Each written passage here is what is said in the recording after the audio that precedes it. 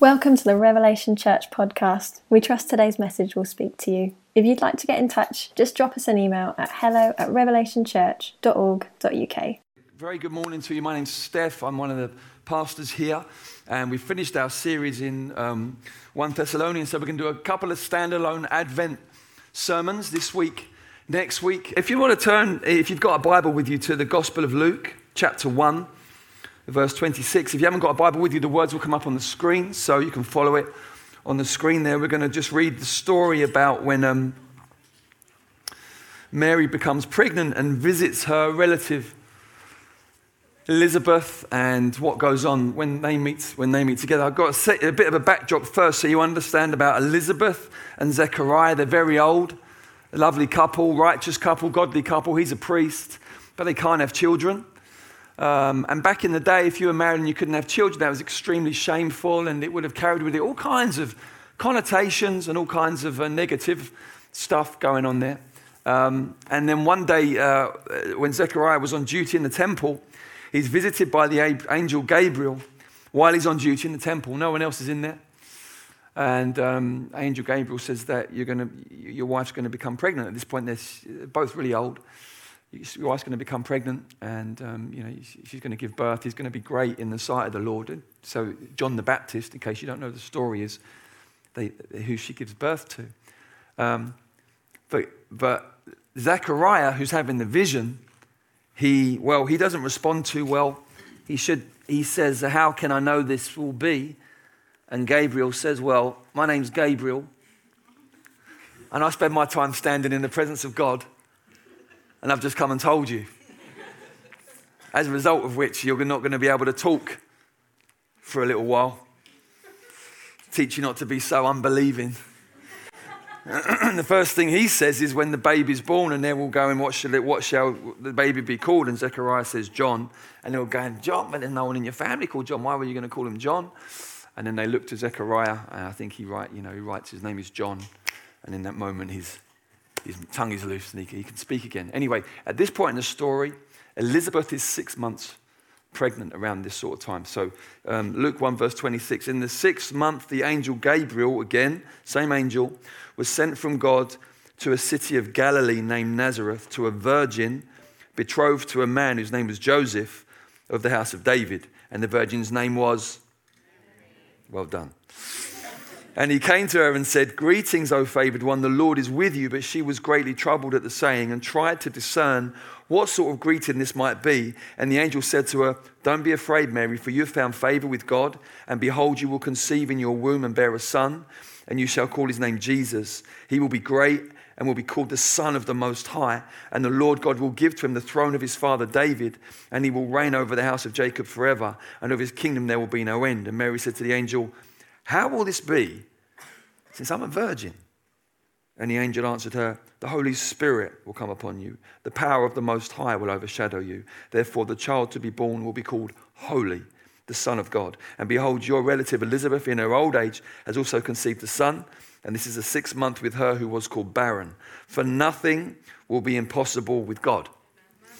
And Mary said, "Behold, I am the servant of the Lord. Let it be to me according to your word." And the angel departed from her.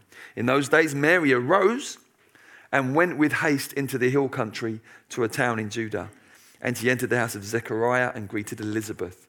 And when Elizabeth heard the greeting of Mary, the baby leaped in her womb. And Elizabeth was filled with the Holy Spirit, and she exclaimed with a loud cry, "Blessed are you among women, and blessed is the fruit of your womb. Why is this granted to me, that the mother of my Lord should come to me? For behold, when the sound of your greeting came to my ears, the baby in my womb leaped for joy." Amazing thing. And blessed is she who believed that there will be a fulfillment of what was spoken to her from the Lord. And Mary said, "My soul magnifies the Lord, and my spirit rejoices in God my Saviour. For he has looked on the humble estate of his servant. For behold, from now on all generations will call me blessed. For he who is mighty has done great things for me, and holy is his name. And his mercy is for those who fear him. From generation to generation, he has shown strength with his arm. He has scattered the proud in the thoughts of their hearts. He's brought down the mighty from their thrones, and exalted those of humble estate. 8. He's filled the hungry with good things, and the rich is sent away empty. He's helped his servant Israel in remembrance of his mercy, as he spoke to our fathers, to Abraham and to his offspring forever. And Mary remained with her about 3 months and returned to her home. Father, we thank you for this amazing story. Thank you that it's full of your activity, full of supernatural activity. Such a key moment in salvation history. John the Baptist. Father, your Son, the Word becoming flesh. Extraordinary moment. But we also thank you, Lord, that we live in the days of the poured out Spirit. And I pray, Lord, just make your presence known among us. For those who are sitting here who don't know you personally, make yourself known to them. For those who do, but they need to meet you freshly, make yourself known to them. I ask, Father, in Jesus' name, move among us by your Spirit. Oh, Lord, touch us fresh. We need you so much, Lord. We need you so much. And if you know you need the Lord, then why don't we say amen really loudly? Amen, amen, amen. I'm going to just close this door, if that's okay.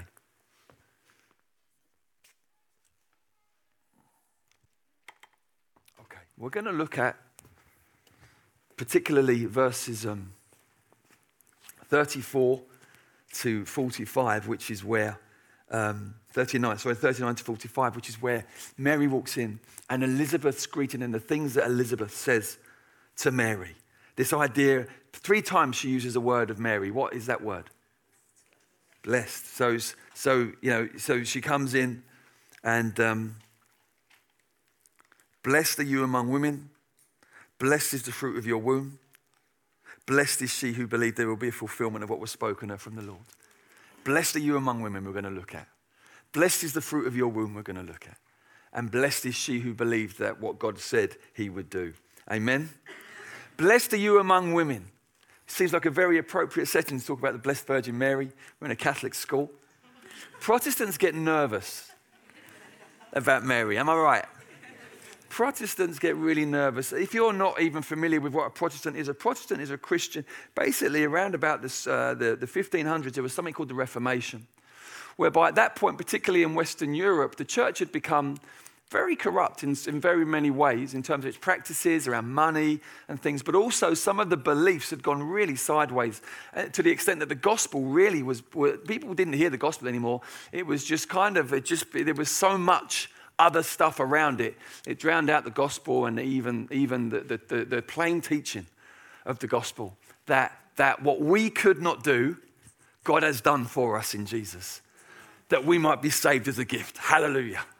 Yeah, that simple message of that gospel had been obscured through all kinds of other ideas. And so a Protestant is a Christian really that believes in the simple gospel and believes in the authority of Scripture. I'll just say a few things about how the Catholic Church works, just so you understand, not in a kind of in a way that's kind of coming out of a critical spirit or anything, or a divisive spirit, not at all. There are some wonderful believers in the Catholic Church. But it's just so you understand kind of how it works, because I'm wanting to talk about the Blessed Mary. And I don't want to feel nervous while I'm doing it. Okay, so I'm going to explain how this thing works, because one of my observations is that a lot of people don't care about history or church history, and frighteningly, some Christians don't seem to be too bothered about theology. This kind of idea that if you all just get on all right, everything will be okay. Fortunately, it's not as straightforward as that. That it's really important to know the truth, because it's the truth that does what? So the content of what you believe, and to the depth that you believe that specific content, that impacts your entire life through to eternity. So it's really important that we understand this, just so we get on clear ground and we understand what we are about. So the way that the Catholic Church works is very different from the way, in so many ways, but in terms of how they, excuse me, I'm still coming through a bit of a cough and cold thing. Excuse me for strange noises I make next half an hour. But the way they decide what is true and what isn't, the way they believe, the way that they land on what is Christian truth and what isn't, is very different. Obviously, they believe in Scripture, but they also believe in the authority of the traditions of the church, and they also have someone called the Pope. We don't have the Pope. They have the Pope. That's a big deal. Why? Well, because they believe that right from Peter, that there's been something called apostolic succession. And the idea is that they can trace the modern day Pope right back to Peter, that he would have appointed the Bishop of Rome, who would have appointed the next Bishop of Rome, which in the end we now call the Pope. It's the Bishop of Rome, and all the way through. And so they give, or they ascribe to the Pope the same authority of the Apostle Peter. That's why the Pope can change. Now, it's more complex than that. It involves complex procedures and things. But essentially, the Pope has got authority to establish doctrine on the same level of authority as Scripture.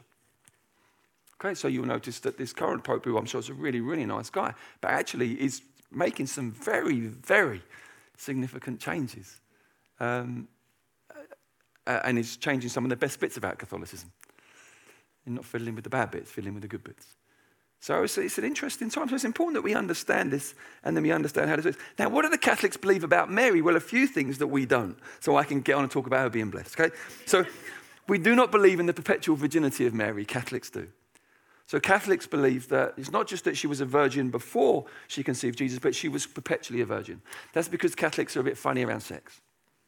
Okay? They get a bit funny, a bit guilty around sex, and there's been quite a lot of funny teaching over the centuries about sex and its association with sin. And so the thought of Mary not being a virgin, it kind of casts some sort of doubt on her holiness and the like. So they believe that, whereas the Bible says of Joseph that he didn't know her until Jesus was born. And then we read, don't we, of Jesus' brothers and sisters in the gospel. So we don't believe that. The Catholics believe that Mary was conceived without original sin. Don't know if you knew that. So they believe that they're called the Immaculate Conception. So that she wasn't born with a sinful nature like you and me, but she didn't have that at all. So that hence probably why God chose her. We don't believe that. They believe in the Assumption of Mary, which means that she ascended bodily at the end. She's not, her body isn't wasting away in a grave along with everyone else's, but that she ascended. We don't believe that, because there's nothing about that in the Bible to suggest that. They believe that she has a mediatory role in heaven. We don't believe that. We believe the Bible does say there's one mediator between God and man, and that's the man Christ Jesus. So there's things they believe. We say, no, we can't ascribe to that. Okay, but as a result of not ascribing to those things, let's not throw the baby out with the bathwater. She's a blessed woman, amen? A very, very blessed, wonderful woman, and we want to just kind of honor her today. Elizabeth says, blessed are you among women. Well, how so? It's a really interesting question. How so? Because actually, this angel coming to Mary, this virgin, and saying you're going to get pregnant, caused her a whole heap of trouble. Like, if you're sitting here, you're thinking, I don't believe this story about virgin, I don't believe that. Well, neither did her fiancé. Okay? Yeah? He was like, oh, tell us another one. Yeah? That was his response. They were engaged, and in those days, once you're engaged, back then it was basically as good as you were bound. And we're told, because he was an honourable man, he was going to put her away in private. He wasn't going to make a big fuss, wasn't going to disgrace her, but he's like, there's no way I'm marrying you. You're pregnant. And it wasn't me. But then this angel came, Joseph, and he said, no. He wasn't having it. Right? So if you're thinking, I'm not going to have this, okay, all right, you're running along, you're with Joseph. Okay? It's reason. It's an unreasonable story. Then he had this dream. He had a dream at night, so vivid, so real, he couldn't argue with it. The angel said to him in a dream, don't worry, she's not been fooling around. This is from God. And it so convinced him that he said, okay, fine, I will take her to be mine. With all of the disgrace involved in that. All of the shame involved in that. Because either he'd been messing around with her, or she'd been playing away. Either way, would not have gone down well in a conservative Jewish society. You see? So, blessed are you. It's a bit inconvenient. It's not a convenient thing. So we might have to redefine how we understand being blessed of God today. As we think about this, it's important that we think carefully about it. So she nearly paid very, very dearly, actually, in that sense. Not only that, Jesus probably lived with the stigma of being illegitimate through to his adulthood. There are little comments you pick up in some of his interactions with the Pharisees. John 8, verse 41, he's having a conversation with some Jews that seem to have believed in him, and then they kind of, start saying some pretty outrageous things. And at one point they said to him, we were not born of sexual immorality. We have one Father, even God. That was a little, we weren't born of sexual immorality. Unlike you. He lived with that. A lot of stigma. Not only that, we're told that when they presented Jesus when he was 8 days old for circumcision, Anna the prophetess and Simeon came and they said, this one is set for the fall and rise of many, and your own soul is going to be pierced. She, in one sense, she died before, her child died before her. That's a hard thing for any parent to have to live with. Not only that, she watched his violent death. Blessed are you. Really? How does this work? Because you say, come to Jesus, he'll bless you. You might think, I might want to think twice about this. Good. Jesus said, think twice about it. Count the cost. Work out what this means. Be careful when you ask for God's blessing. So how is she blessed? How is she blessed? She lived with stigma. She nearly lost her husband-to-be. She had to watch her own son die a violent death. How is this woman blessed? Well, I think we can say this, that the Bible says in 2 Chronicles chapter 16, verse 9, that the eyes of the Lord roam to and fro throughout the earth, looking for those whose hearts are fully committed to him, that he might strengthen them. You have found favor in God's sight. God says, I've seen you. No one knows you. I know you. Maybe no one's seen you. I see you. And I choose you for this. And no matter how hard it is, you are blessed. Why? Because even though God can do whatever he wants and could have just produced Jesus out of thin air, we believe in something called instrumentality, whereby God will use people in a very meaningful way to fulfill his purposes. And because it's so important that Jesus isn't some sort of semi-human, some sort of phantom, some sort of looks human, but, oh no, he's gliding, he's hovering, or, but it's so important what Jesus says, look, put your finger in my side. It's why he ate with them. The whole thing of Jesus being human is absolutely vital, because through all that he does as a human, guess what he does? He rescues humanity. Yeah, he as a human, he enters into the depths and the darkest places of humanity as one of us, yet without sin. Tempted in every way, yet without sin, but fully human. He enters in, and then through the darkest judgment, sin in the flesh, human sin is judged in him. Why? Because he's human and he's getting judged on the cross. And so all of the stuff, all of the curse that comes to humanity because of our sin is dealt with in him, because he's really human. And then he rises from the dead as the first fruits of a humanity that will physically rise from the dead and live in a physical new heavens and a new earth forever. Amen. It's a human physical thing. That's why it's so important that we understand that. I don't know why I'm making that point. I'm so sorry. What's that got to do with Mary? She's blessed. Thank you. I'd remembered that bit. Essentially that you have been chosen to carry this physical one. And that he will grow inside of you. And you will give birth to him and you will nurture him. Because he'll need feeding. And he'll need changing because he's human. He's really human. He'll need comforting. He's a baby. He's human. Amazing. So here's the point.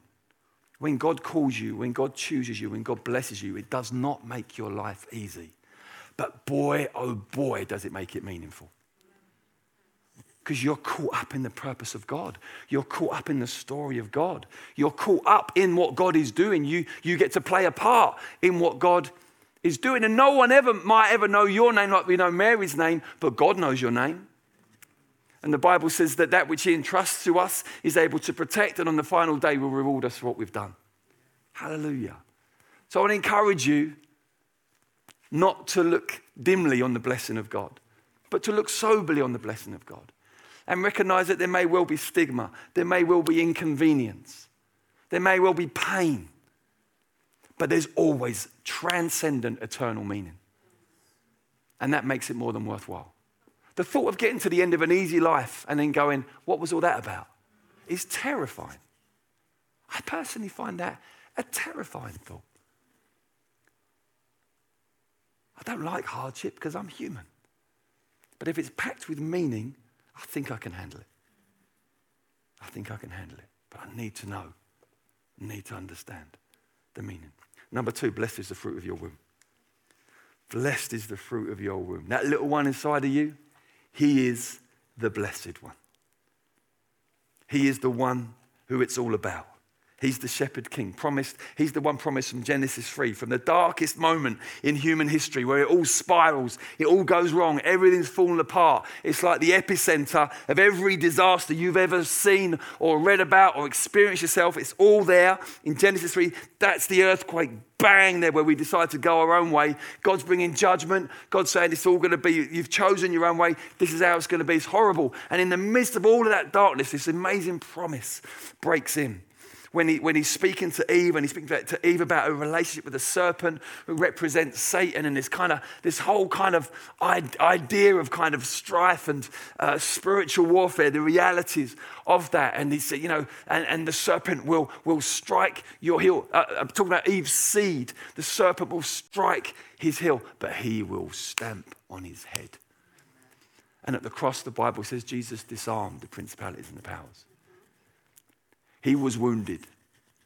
Yeah, he really died, right? So in case you've gone for the swoon theory, he really died, okay? But because he rose from the dead victorious, you look back and you go, he was wounded. But someone's head got stamped on in that moment, and he will never recover. And Satan's destiny is sealed.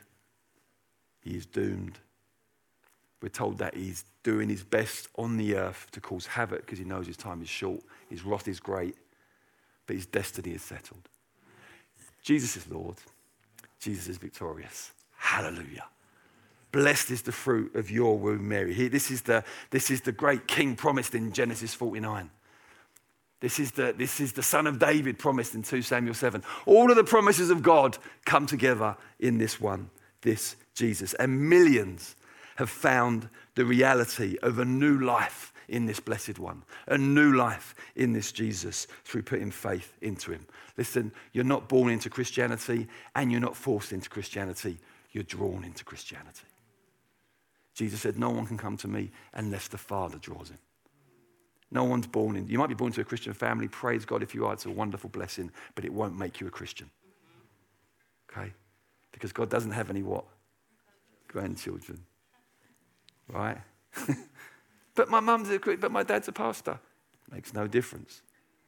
No one can enter the kingdom of heaven unless they are born again. But neither can you be forced into Christianity. No one can force anyone. You will never get, if anyone ever tries to force you into Christianity at this church, please come and tell me so we can tell them off. Okay? You cannot force someone into Christianity. You can tell them the truth. You can plead and urge them to take it seriously. You can pray your heart out for them. But at the end of the day, it's between them and God. And we honor that. But I love it when Jesus says, no one can come to me unless the Father draws them. He is the blessed one. And if you call out on his name today, he will save you. And you will know for sure that you are born again, a new creation, and that nothing can ever be the same again. You'll be blessed. But as I said in point 1, it might be the start of a bit of an inconvenient season. Some people won't get it. Some people in your life that don't know the Lord, they won't get it. Because when he comes as Lord. He becomes your first love. He's number one. Don't add him on. You did never, ever try to add Jesus onto anything that you're doing. He comes as foundation. You build your entire life on him. Start over. It's radical. It's wonderful. And you never regret it. The Bible says that he will those who put their trust in him will not be ashamed. You won't end up with egg on your face. I'll tell a little story. Ready for a little story? All right. I'll try and squeeze it in. Some friends of mine, years ago, believers, they wanted to go on a holiday. They had no money at all. Nothing. Except for the fuel to get down there. And they were staying in someone's house for free. They'd gone away on holiday. It's what you do when you're a pastor in London. You try and find another pastor who's got a big house. So you can go on a free holiday with your kids. That's what you do. So they went down to Hastings to do it. And I knew they were going, and they said, look, we're totally relying on God here. We ain't got any money at all. We just literally got the fuel in the van. We're relying on God, but we feel peace. God's with us in it. Okay, fine. So they went along there. I think they arrived on the Saturday hoping that people had left the fridge full. They opened the fridge, nothing in there. Got 4 kids or 5 kids at this point. Right, they say, right, so next morning they say, it's church tomorrow. And they literally said to the kids, listen, kids, have a load of biscuits after the service. Right, we've got nothing. These are good friends of ours. I know they got nothing. He rang me Sunday afternoon. He went, I've got egg on my face. He went, I've got egg on my face. He said, we thought we'd trust in God, but it's bad. I start panicking, starting to write checks and all that, you know. And I got a call about 2 hours later. And he said, we gathered the kids. Because they hadn't told the kids.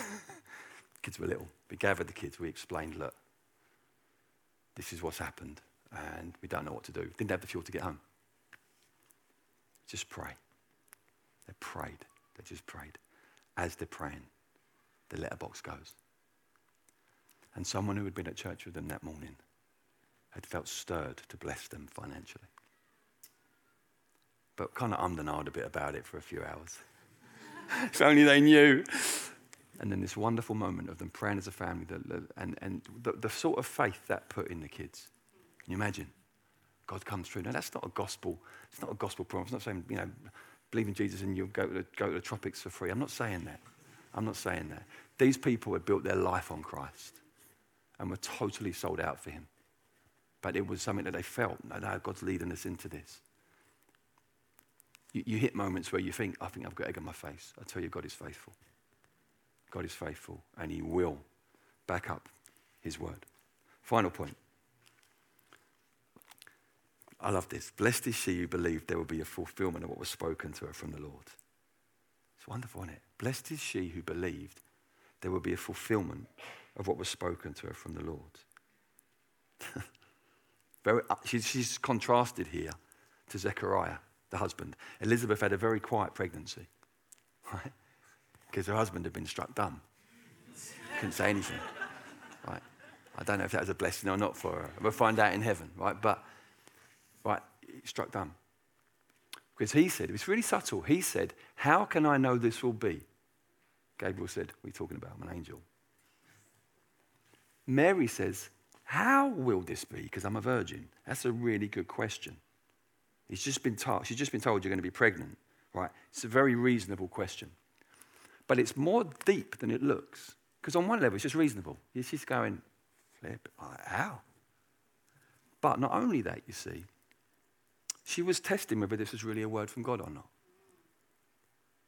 Because if the angel had said, go and sleep with a Roman soldier or whatever, see, they were taught in Deuteronomy how to test prophecy.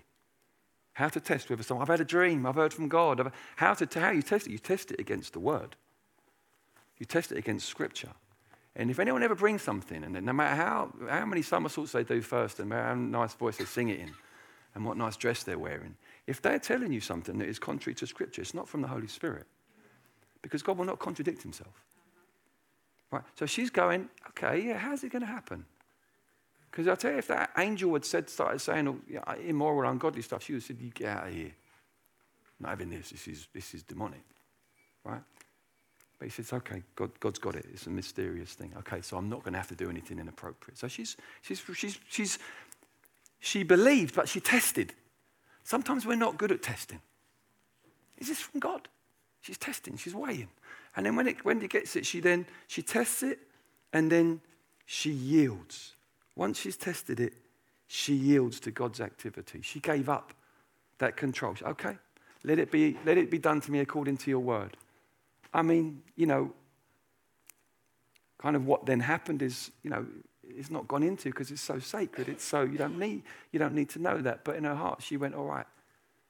I don't know what the implications, I don't know what Joseph's going to think, I don't know what my parents are going to think, I don't know if anyone's going to believe my story, don't know, but let it be done to me according to your word.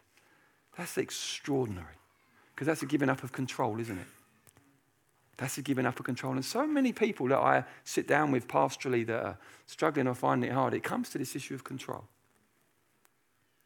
Things happen in life or circumstances work out, and suddenly this sense of control, or what I thought was going to happen, or how I thought this or that, it's not adding up anymore.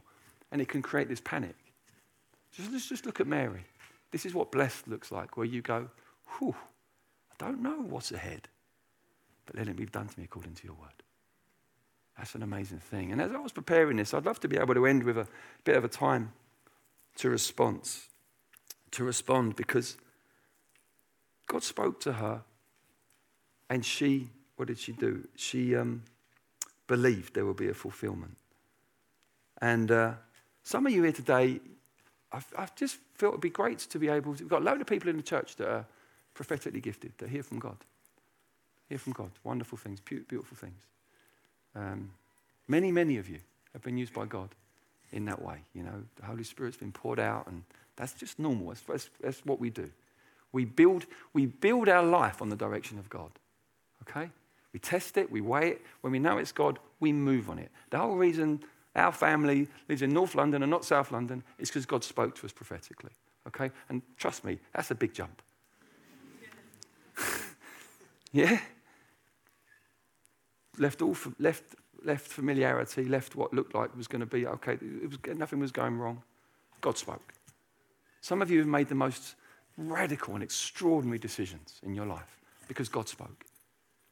And some of you today, you need to hear from God so you can engage with something prophetic that is sound and tested and right, lines up with Scripture, but it's something that God has particularly spoken to you. It's really important. Paul talks to Timothy, he talks to him about the prophecies made over him, that with them you'll be able to wage a good warfare. What a fascinating phrase. There's been prophecies made over you. People have spoken over your life under the inspiration of the Holy Spirit. And as a result of that, they are now become weapons for you. They are now things you can lift up and wield. That's 1 Timothy 1 verse something. You can wield against discouragement, against unbelief, against fear.